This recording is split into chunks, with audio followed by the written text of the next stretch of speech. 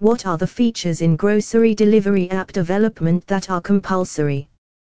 The features are need to be as 1. Make sharing effortless. Any changes made to a shared list are immediately visible to everyone who shares the list in the grocery app. 2.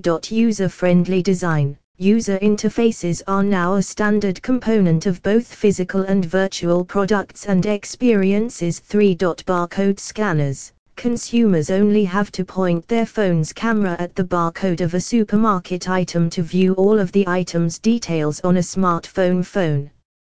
Additionally, the barcode scanner can provide data such as a product's nutritional content or dietary recommendations. 4. Order history. A decision to order history can assist them with having to learn about their spending on a particular piece at a specific time. Order history can assist the user in rendering the same thing they purchased previously. After development, the Google Play Store charges $25 as the launching fees to launch the applications on their platform.